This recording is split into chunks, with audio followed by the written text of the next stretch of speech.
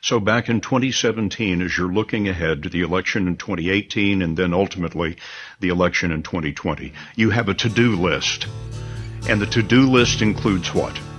Paper ballots. Oh, so close. So close. He was almost there. Well, I don't know why I came here tonight. That's why. I got the feeling that something ain't right. No, it ain't. I'm so scared in case I fall off my chair. And I'm wondering how I'll get down the stairs. Clowns to the left of me, jokers to the right. Here I am, stuck in the middle with you. Yep. Yes, I'm stuck in the middle with you. From Pacifica Radio in Los Angeles, this is the BradCast, as heard on KPFK 90.7 FM in LA. Also in Red Bluff and Redding, California on KFOI, Round Mountains, KKRN, Eureka's, KGOE. Up in Oregon on the Central Coast on KYAQ, Cottage Grove's KSO, and Eugene's KEPW. In Lancaster, Pennsylvania on WLRI, Maui, Hawaii's KAKU. In Columbus, Ohio on WGRN. Palinville, New York's WLPP. In Rochester, New York on WRFZ. In New Orleans on WHIV. Gallup, New Mexico's KNIZ.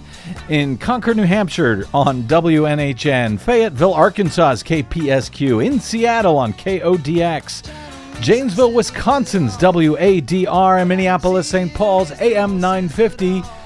KTNF. We also stream coast to coast and around the globe every day for you on the internets, on the Progressive Voices channel, Netroots Radio, Radio for Humans, FYI Nation, NicoleSandler.com, Radio Free Brooklyn, Workforce Rising, No Lies Radio, Deprogrammed Radio, Verdant Square Radio, and Detour Talk, blanketing planet Earth 5 days a week. I'm Brad Friedman, your friendly investigative blogger, journalist, troublemaker, muckraker, all-around swell fellow.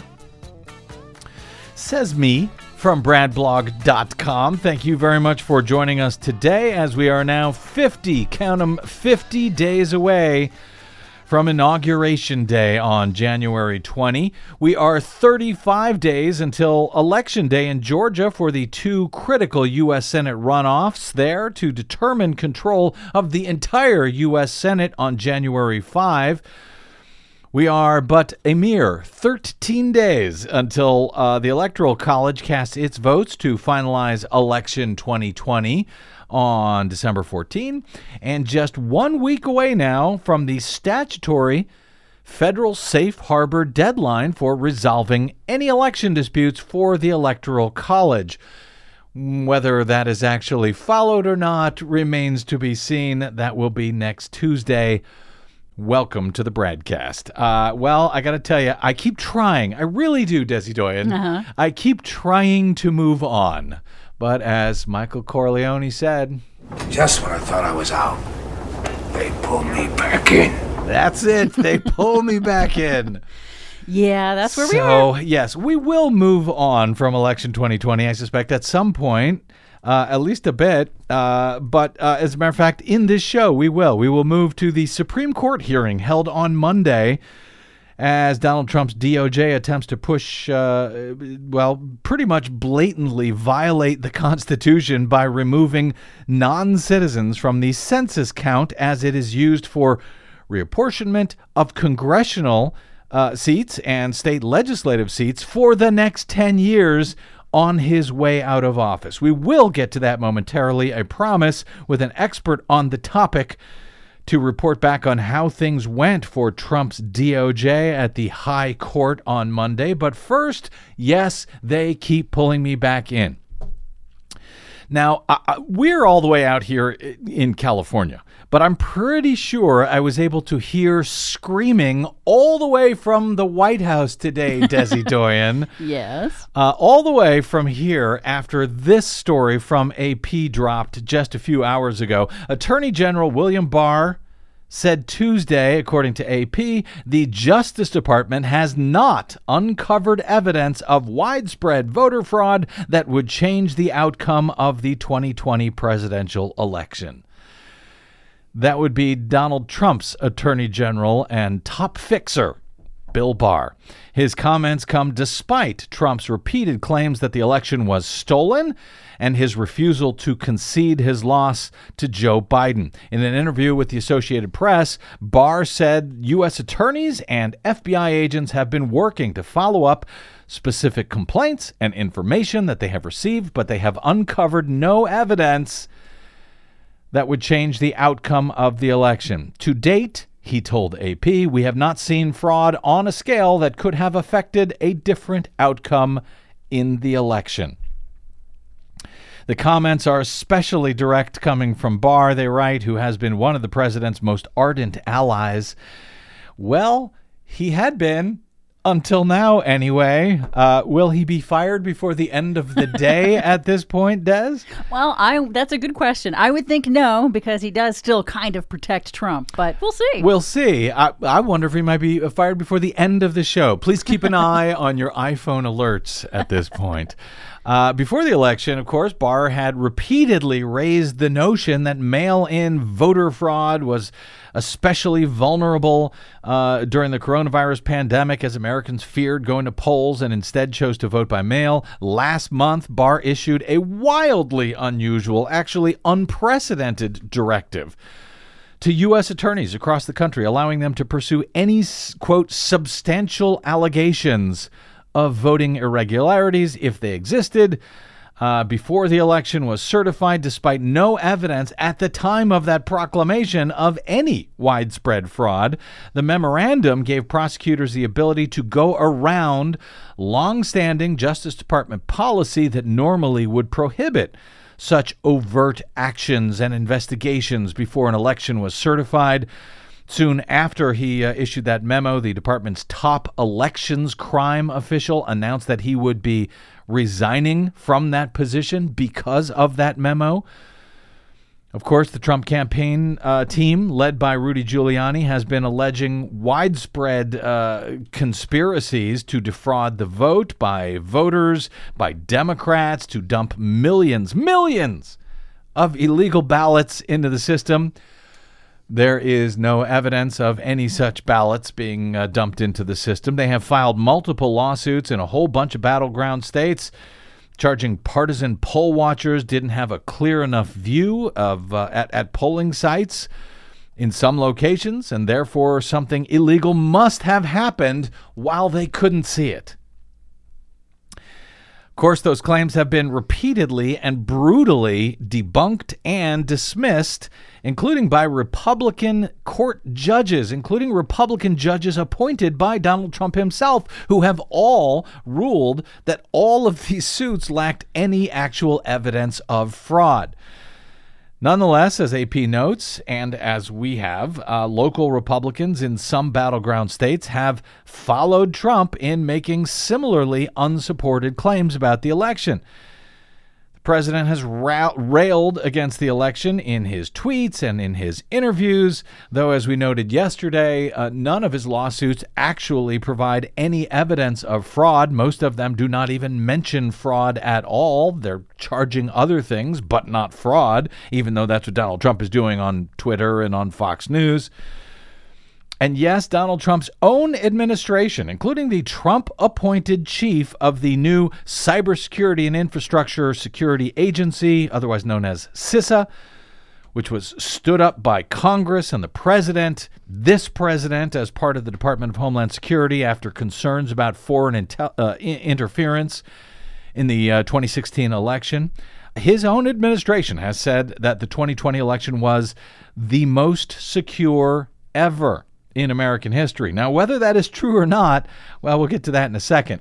But the issues Trump's campaign and his allies have pointed to, problems with signatures on mail-in ballots or secrecy envelopes that were missing, or questions about postal marks on mail-in ballots.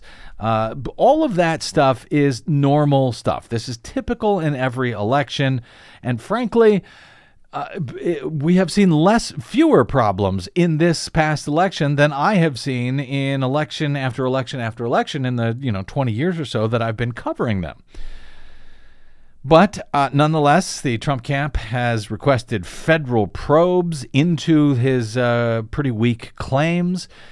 His attorney, Sidney Powell, has spun fictional tales, as AP describes it, of election systems flipping votes, German servers storing U.S. voting information, and election software created in Venezuela, quote, at the direction of Hugo Chavez, the late Venezuelan president who died in 2013.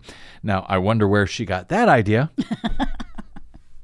In any event, Powell has since been, she got it from me at Brad Blog. That's, I guess I have to say that 10 years ago, yes. Story that I wrote but of course, I did not say anything like what she has turned it into. Nonetheless, Powell has since been removed from Trump's legal team, sort of, after an interview in which she threatened to, quote, blow up Georgia with a, quote, biblical court filing. Well, that biblical court filing, two of them, in fact, one in Georgia, one in Michigan as well, they were filed over the weekend, and frankly, they are laughable, to say the least, including typos, broken sentences that make no sense. The very first line of the document misspells the word district twice in two different ways, as in the lawsuit being filed in District Court and the District of Georgia. It's remarkable they didn't even bother to run a spell check. The Michigan suit has its type justified throughout in a way that removes all the spaces from complete sentences, so all the words are jammed together. The substance and the evidence for her claims, by the way, is no more impressive. But anyway, Bill Barr did not mention Sidney Powell specifically, but he said, quote, there has been one assertion that would be systemic fraud, and that would be the claim that machines were programmed essentially to skew the election results. And the DHS and DOJ, he said, have looked into that, and so far, we haven't seen anything to substantiate that. That coming from Bill Barr, Donald Trump's Attorney General. Which brings us to Chris Krebs. That is Trump's director of the new Cybersecurity and Infrastructure Security Agency, CISA, and something that I wanted to get to on yesterday's show as my phone and email and Twitter and everything else started lighting up after the 60 Minutes aired on Sunday night. With an interview with Krebs, who was, of course, fired by Donald Trump shortly after he and a whole bunch of other federal government agencies and officials involved in this, in the cybersecurity community, as well as state and local officials, election officials, and yes, some private voting system vendors, after they all declared that the 2020 election was the, quote, most secure in American history. As you might expect, I am somewhat skeptical of that claim, especially with voting machine vendors with a stake in that, making that argument, taking part in that declaration. But for now, here is what caught my attention and a number of the people who mentioned it to me since this interview aired on 60 Minutes on Sunday. Krebs he's a lifelong Republican and has been, to his credit, tirelessly debunking all sorts of phony and or evidence-free election fraud claims, both before and since the election. Claims, by the way, mostly led by the President of the United States himself, which is naturally why he eventually fired Chris Krebs. But on Sunday night, Krebs spoke to 60 Minutes' Scott Pelley about why he believes the 2020 election was so secure, in his opinion. After which I started receiving all these phone calls and emails and so forth, mostly from folks who may not have listened closely enough to what Krebs actually said. We spent something on the order of 3.5 years of gaming out every possible scenario for how a foreign actor could interfere with an election. Countless scenarios. So back in 2017, as you're looking ahead to the election in 2018 and then ultimately the election in 2020, you have a to-do list. And the to-do list includes what? Paper ballots. Paper ballots give you the ability to audit, to go back and check the tape and make sure that you got the count right. And that's really one of the keys to success for a secure 2020 election.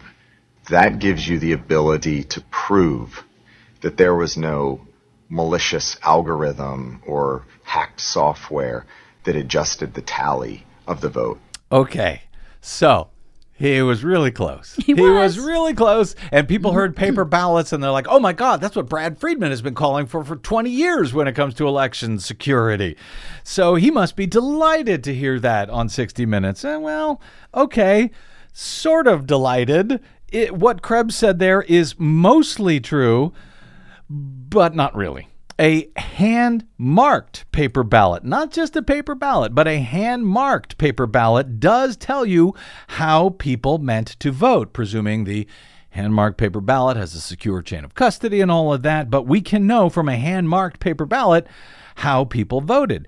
A computer-marked paper ballot, however, does not tell you how people voted, or at least you can't know if it's telling you how people voted. There's no way to know if the computer printed paper summary actually represents the intent of any voter. These paper summaries that are printed out from a touchscreen voting system.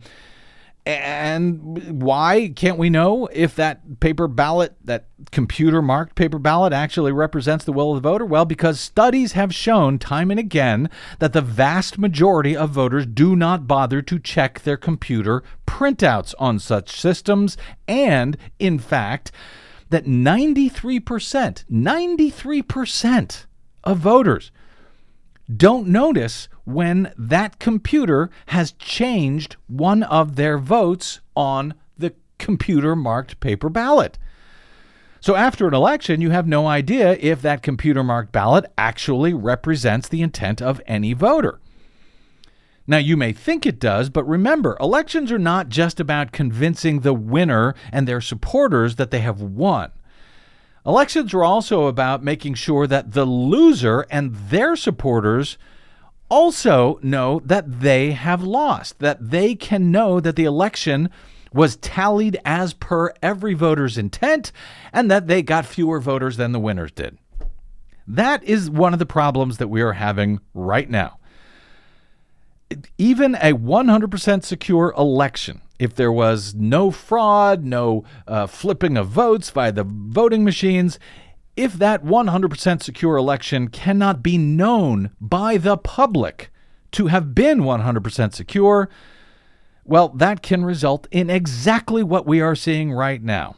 With all of these questions about all of these voting machines and these voting machine companies, as we're seeing right now, especially in states like Georgia, where, if you have heard this show for any amount of time over the past several years, there's a pretty good chance that you know we have been covering Georgia very closely due to their new Dominion voting system touchscreen voting machines that Secretary of State Brad Raffensperger, a Republican there, forced all voters to use at the polls in the entire state, which print out ballot summaries that are 100% unverifiable at this point now that the election is over.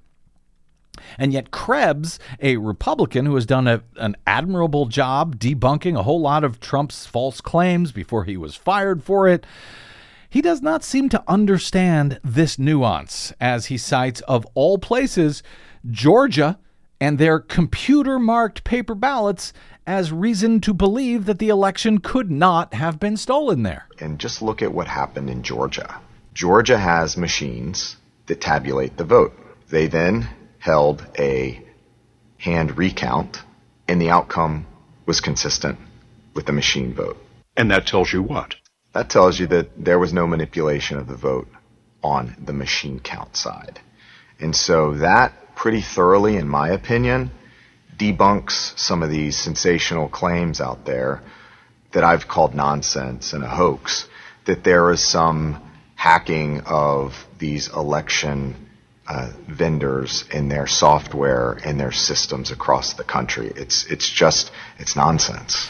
Now, I don't know if any of these voting machines, the software and so forth across the country was hacked or not. He says it was not. Fine. That said, if his evidence is the fact that computer-marked paper ballots in Georgia matched the tally when they were counted by another computer, and that tells us that the election was all legit, he is just simply wrong on those facts. And I don't think he means to be wrong. I think he's a good guy. I'm grateful that he has done what he has done. But counting computer-marked paper ballots by hand and finding that they match with the computer tabulation of those same ballots does not, in fact, tell us that the election was legitimate. I hate to say it, but it's true.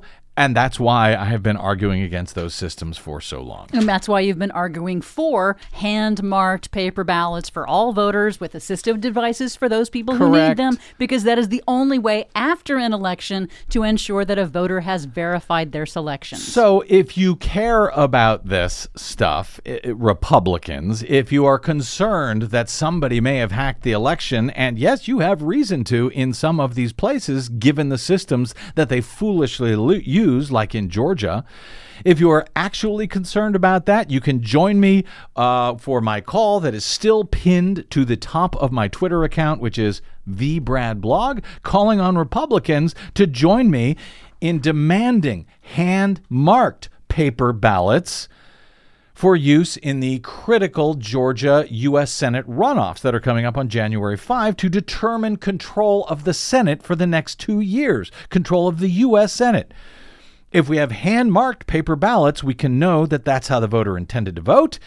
And by the way, if we publicly hand count them instead of using computers, we can know that the count has been accurately recorded. Now, Donald Trump threw another Twitter fit on Sunday night after Krebs was on 60 Minutes. He tweeted, 60 Minutes never asked us for comment about their ridiculous one-sided story on election security, which is an international joke. He said the election was, quote, probably our least secure ever. Of course, he has no evidence for that either. But I have minor disagreements with Krebs on this, as I've explained there. I just wish that he understood elections better, but that's a far cry from what we all heard yesterday from Joe diGenova, a Fox News TV lawyer. So, yes, he's also one of Trump's personal attorneys, who is on Trump's pretend election fraud challenging team, which has so far unsuccessfully been challenging the election results all over the country. diGenova, an attorney to the President of the United States and a member of the bar, for Christ's sake, he was on a radio show on Monday. He said this about Chris Krebs. Anybody who thinks that this election went well, like that idiot Krebs, who used to be the head of cybersecurity. Oh, the guy that was on 60 Minutes last night. That guy is a Class A moron. He should be drawn and quartered, taken out at dawn and shot. He should be shot? Wow. Really, Joe? You think that's appropriate? You are an attorney.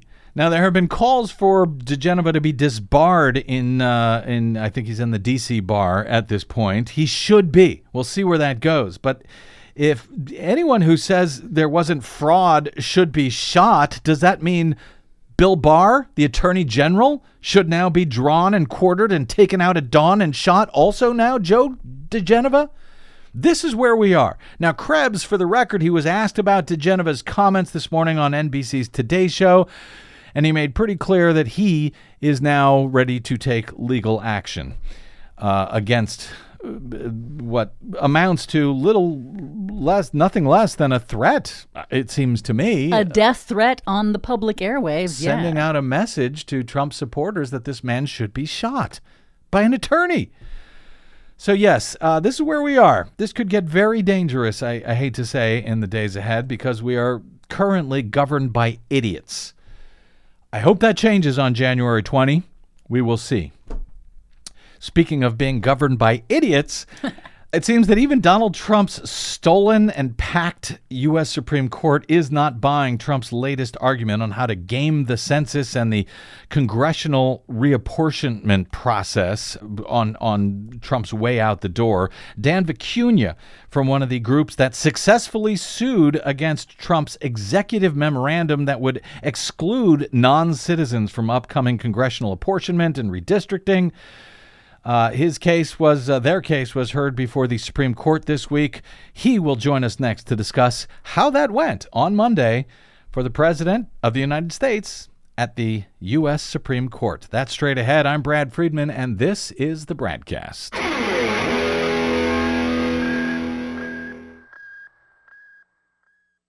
5 major corporations now control more than 80% of the media in the United States, but they don't control us. The BradCast and the Green News Report are 100% independent, 100% listener-supported. But we can't do it alone. We need you. Please help us bring real facts to listeners at independent stations around the nation. You can make a difference. Support independent media. Drop by bradblog.com/donate. That's bradblog.com/donate. And thanks.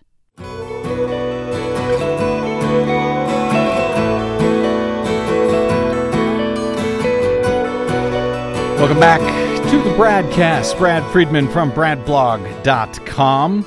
The addition of a question about citizenship on the constitutionally mandated decennial U.S. Census was blocked by the U.S. Supreme Court last year, but that did not stop Donald Trump in his effort to work around the specific words of the Constitution, which mandates the U.S. Census determine the, quote, whole number of persons in each state for use in apportionment of congressional seats every 10 years. In July of 2019, just after SCOTUS blocked his attempt to add that question about citizenship to the census, Donald Trump ordered during a White House ceremony all federal agencies to collect data on the, quote, voter eligibility of persons in the U.S. We will be able to ensure the 2020 census generates an accurate count of how many citizens, non-citizens, and illegal aliens are in the United States of America. Not too much to ask.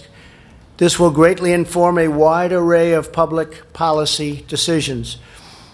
This information is also relevant to administering our elections. Some states may want to draw state and local legislative districts based upon the voter-eligible population. Indeed, the same day the Supreme Court handed down the census decision, it also said it would not review certain types of districting decisions, which could encourage states to make such decisions based on voter eligibility. That was July of 2019. In July of this year, 2020, Trump issued an executive memorandum for the Secretary of Commerce to exclude undocumented immigrants from the population count when apportioning U.S. House seats among the states on the basis that, according to his memo, quote, the Constitution does not specifically define which persons must be included in the apportionment base. That, his memo argued, is a decision left to the President of the United States. He ordered Commerce Secretary Wilbur Ross to, quote, obtain accurate data on the number of citizens, non-citizens, and illegal aliens in the country, unquote. Though it's unclear exactly where that accurate data would come from, if not from the latest U.S. Census, which is being completed this year.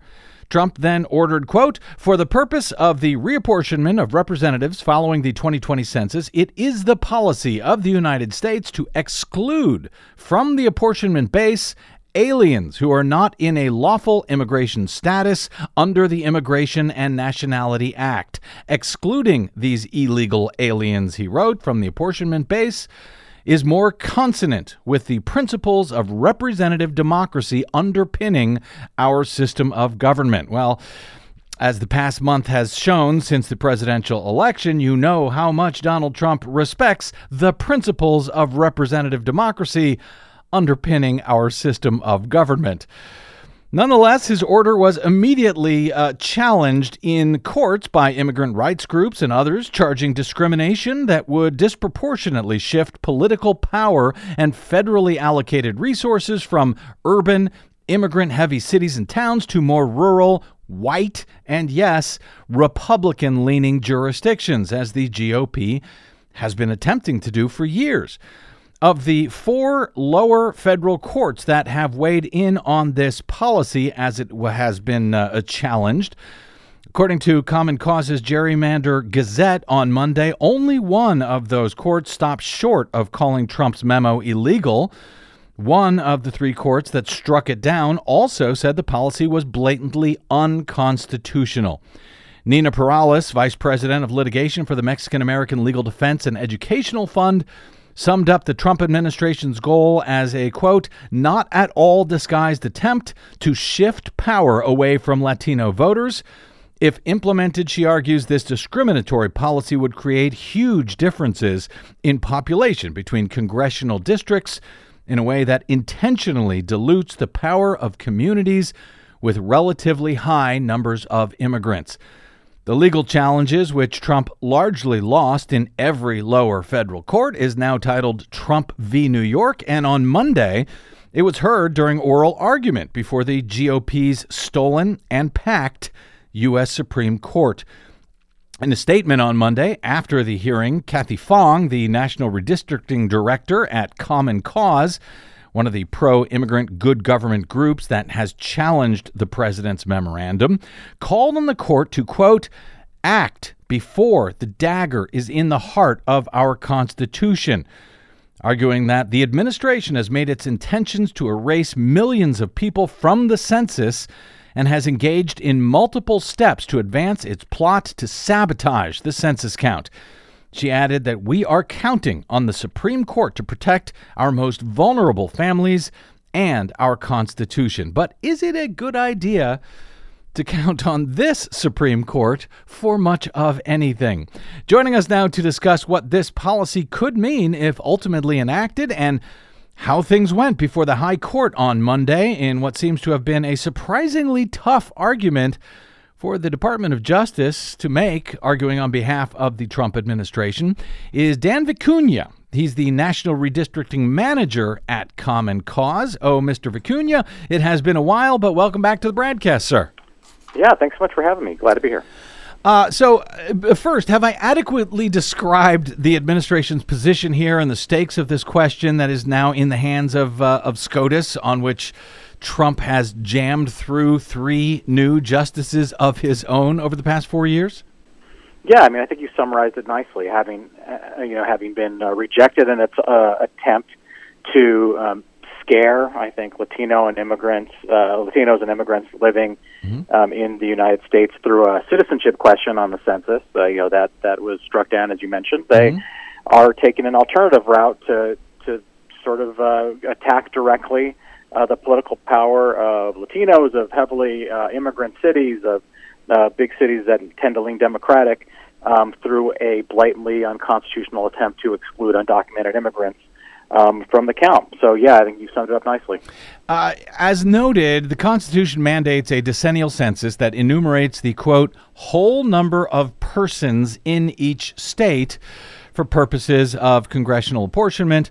The statutes passed by Congress governing the census apportionment process reaffirm that understanding, as Common Cause noted in its announcement yesterday. But the Trump administration argues that it is up to the president as to what the definition of whole number of persons is when giving apportionment data to Congress. And in fact, they argue that people like tourists and, temporary travelers are not included in that count. So why do they have to count undocumented immigrants or those whose status in the country is unknown while they await asylum hearings and so forth? That's the argument the administration is making. Did that argument hold up before the justices on Monday at the Supreme Court? I think it's found a tough audience, and from some surprising corners of the Supreme Court. I mean, I think, unsurprisingly, the more liberal justices were willing to adhere to the plain language of the Constitution and 2 centuries of precedent on what it means to for the census who gets counted, and that's everybody, except for, you mentioned there are very, very limited categories of sort of diplomats and tourists, but otherwise, citizenship status has never been used as a determining factor in whether a person will be counted. But you did see some skepticism from some unsurprising categories. Justice Sotomayor, Justice Kagan, but in addition to that, Justice Kavanaugh and Justice Coney Barrett, the 2 recent Trump appointees who, I think the president is counting on to back him up in all ways, having no understanding of separation of powers or respect for it. He assumes that his appointees will, have his back, but they were very skeptical. I think they looked at, the fact that this is simply never been the way we've sliced and diced the country to say that immigration status has any role in whether you are counted. It's about whether you live in the United States. It was a pleasant surprise to see them asking appropriately skeptical questions about a blatantly unconstitutional policy. Yeah, that was encouraging. In that audio clip, Dan, from July of 2019 that I played there at the top, Trump describes the voter-eligible population. Is that actually a thing, or did he pretty much make that up? And if we're only going to include the voter-eligible population in regards to apportionment and redistricting, does that include, under his definition, for example, children under 18 who are decidedly not voter-eligible? Yeah, I mean, the question of whether to give all people representation, regardless of their ability to vote, has come up throughout the entirety of our history. It has, some dark periods, of course, where you looked at sort of counting only 3/5 of enslaved persons in this country.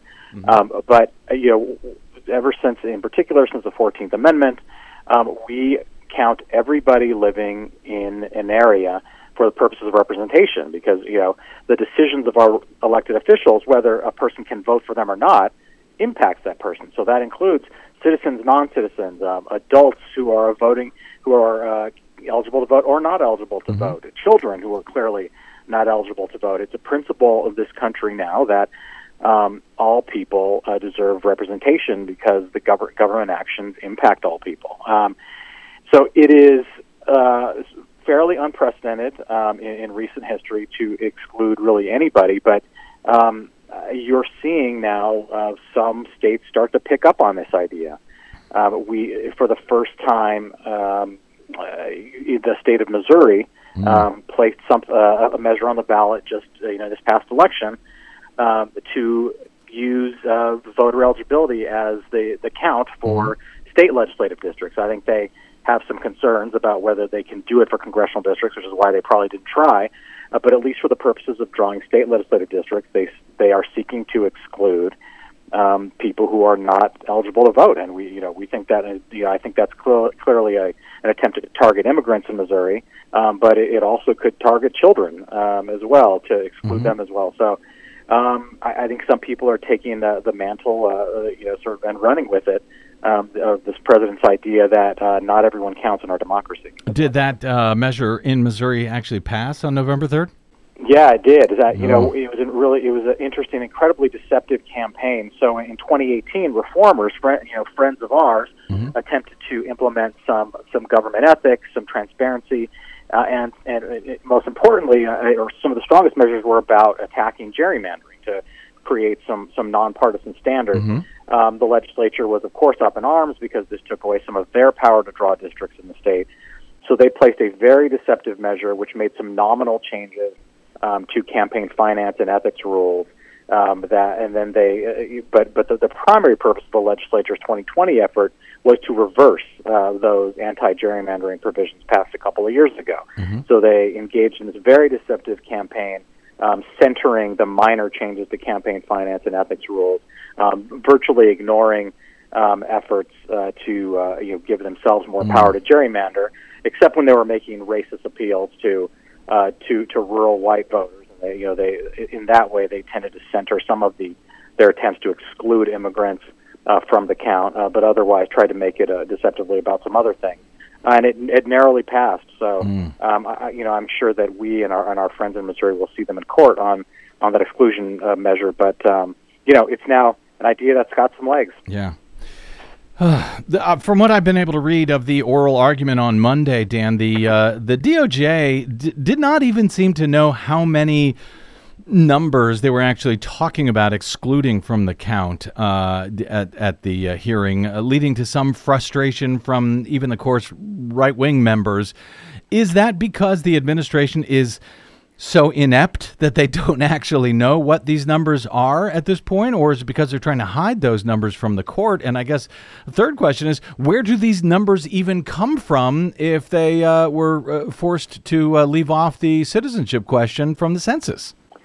Well, the administration's lawyers are doing, kind of a strange, or sort of dancing a strange dance, which is that the president's memo very clearly states what the president wants, which is to exclude every undocumented person living in the United States. Undocumented people who contribute, $1 billion to the economy, who pay taxes on things that they may never see, Social Security and others. And that is the goal of the president's memo, to exclude all of them. Now, what the president's attorneys are going into court and saying is that, well, we're going to only do this, within the strictures of what's allowable by law. So for that reason, you shouldn't even rule on this case now. There's no need to address the plaintiff's challenge because we don't exactly know how we're going to implement the president's goals, even though the president states them very clearly. So you should punt, which is what happened in Common Cause's challenge. We were the one district court case with a couple of Trump appointees on our panel that decided to kick the can down the road and say that this case is not yet ripe to be heard. So that's what the president's lawyers are attempting to do with the Supreme Court, to say no need to rule here. What Dale Ho, the ACLU attorney who so ably represented an immigrants' rights group in this case, indicated was that, one, you made the point that I made, which is that the president's goal here is very clear.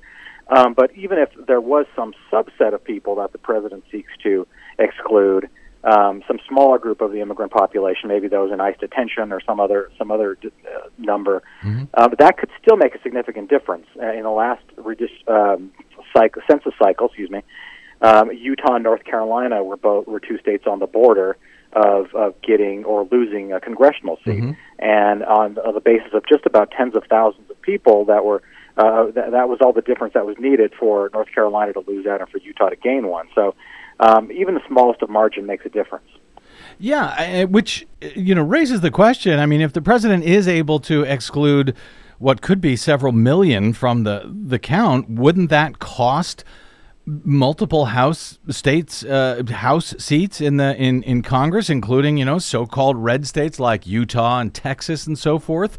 It seems somewhat surprising that Republicans in states like that would be supporting this measure. No?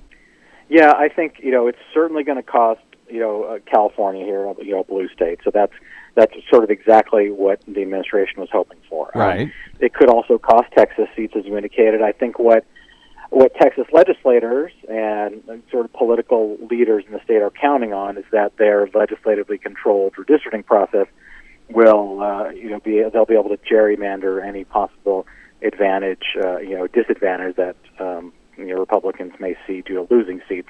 They could be gerrymandered away to squeeze more Republican seats out of whatever districts they have. So I think that may be what they consider their saving grace. But I mean, it has huge ramifications for millions of people losing representation around the country. I have become tremendously confused, Dan, I got to admit, by the timelines for all of this, since they have changed and then been challenged, and they've tried to change them again, unsuccessfully, I think, in regard to when the census must be completed and the apportionment data for redistricting must then be handed over to Congress. What is the timeline as we know it right now, and if Joe Biden is to be sworn in on January 20th, as currently appears to be a near certainty, is all of this moot because it would all end up falling to a new administration anyway who could change the policy just as easily as Trump was able to change the policy?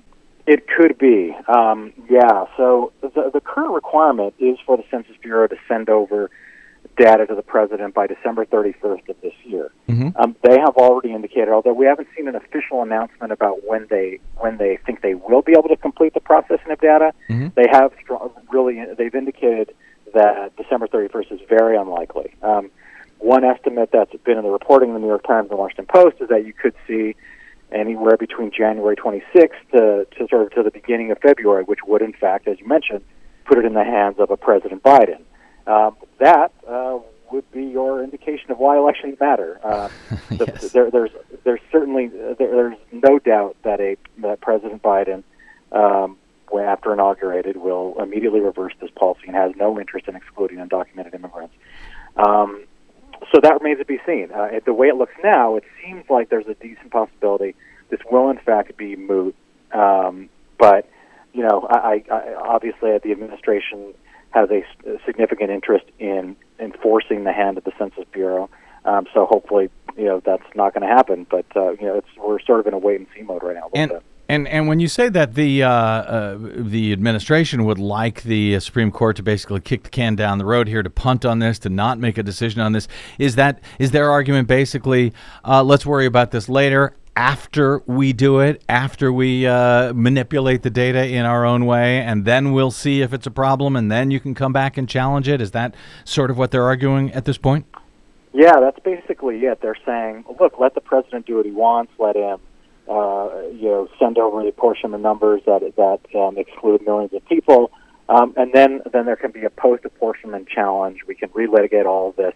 The problem with that is that states are starting to get into their redistricting processes. Like mm-hmm. This is we know what the president wants to do now. Right. 3 district courts identified it clearly and said it was unconstitutional. There's no reason for them to punt. But I think that is the goal of the administration, to make it sort of so unwieldy to undo down the road or unscramble the egg, as mm-hmm. the Chief Justice said in oral arguments. Right.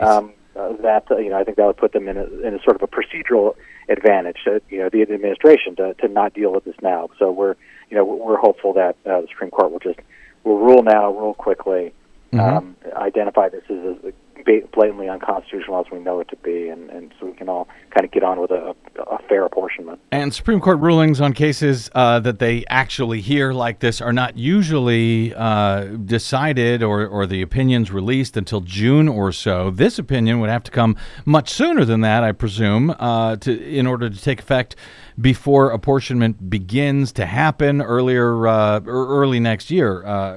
Correct? If that's correct, then when would you expect an opinion in this matter from SCOTUS? They wouldn't wait till June, right? Right. I mean, you do see in kind of the most controversial opinions that I think require the most deliberation and argument among the justices, but are not necessarily on a tight timetable. They will wait until nearly the end of the term in June. But mm-hmm. In cases that require quicker action, and this is I think one of them, I think we're very likely to see a decision much sooner. Dan Vicuna, I know that reading tea leaves from oral argument before the Supreme Court is a risky business, but did it appear to you that there are 5 justices who are willing to go along with the administration on this at this point? It seems difficult to. I don't see it. Mm-hmm. Considering the skepticism of even conservative Trump appointees, that violating the plain language of the Constitution and federal law is going to be kosher. It's hard to imagine, but you never know, because sometimes the justices will use this period to get some questions answered, but where they're going is sort of slightly different. So it's hard to say, but I don't think it looks great for the administration. I'm going to take those words. I don't think it looks great for the administration. And I'm going to run with that, because I could use all the... right. I'd like to feel better about anything I can these days. Dan Vicuna is the National Redistricting Manager for Common Cause. You can find them and specifically their redistricting work at commoncause.org/redistricting. You can also find them on the Twitters at Common Cause, and you can find Dan on the Twitters as well at Dan Vicuna. Always great talking with you, my friend. We'll probably be doing it again soon as this moves forward. Sounds good. Thanks so much. Thank you, Dan. Okay, quick break, and we are back. Hey, Desi Doyen is here with a Green News Report. Yep. With some very bad news as usual, but some really good news from, of all people, Donald Trump and his administration. What? It must be a mistake. That's next on the BradCast. I'm Brad Friedman. Don't touch that dial.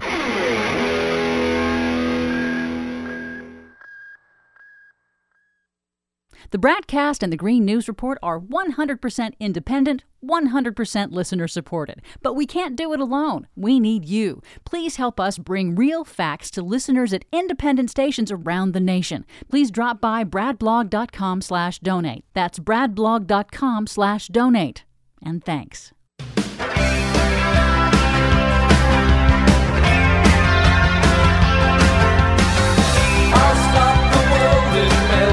So, you know, Des, I was about to say that in 50 days we won't have to talk about Donald Trump in the Green News Report anymore. I wish that were true, but I don't think it's going to be. I suspect it won't be once we find out the kind of damage that he has actually wrought inside many of these agencies. And of course, for the climate writ large, as we discuss in our latest Green News Report. The Army Corps of Engineers has denied a permit to the Pebble Mine, a controversial project in a remote part of Alaska that could have contaminated the world's largest salmon fishery. Trump administration denies controversial Pebble Mine in Alaska. Good.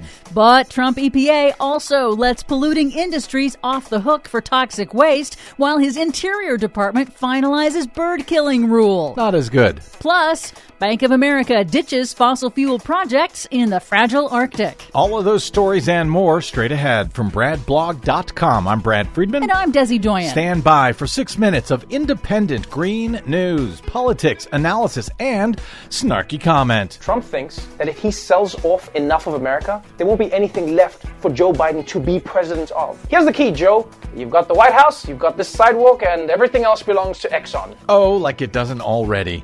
This is your Green News Report.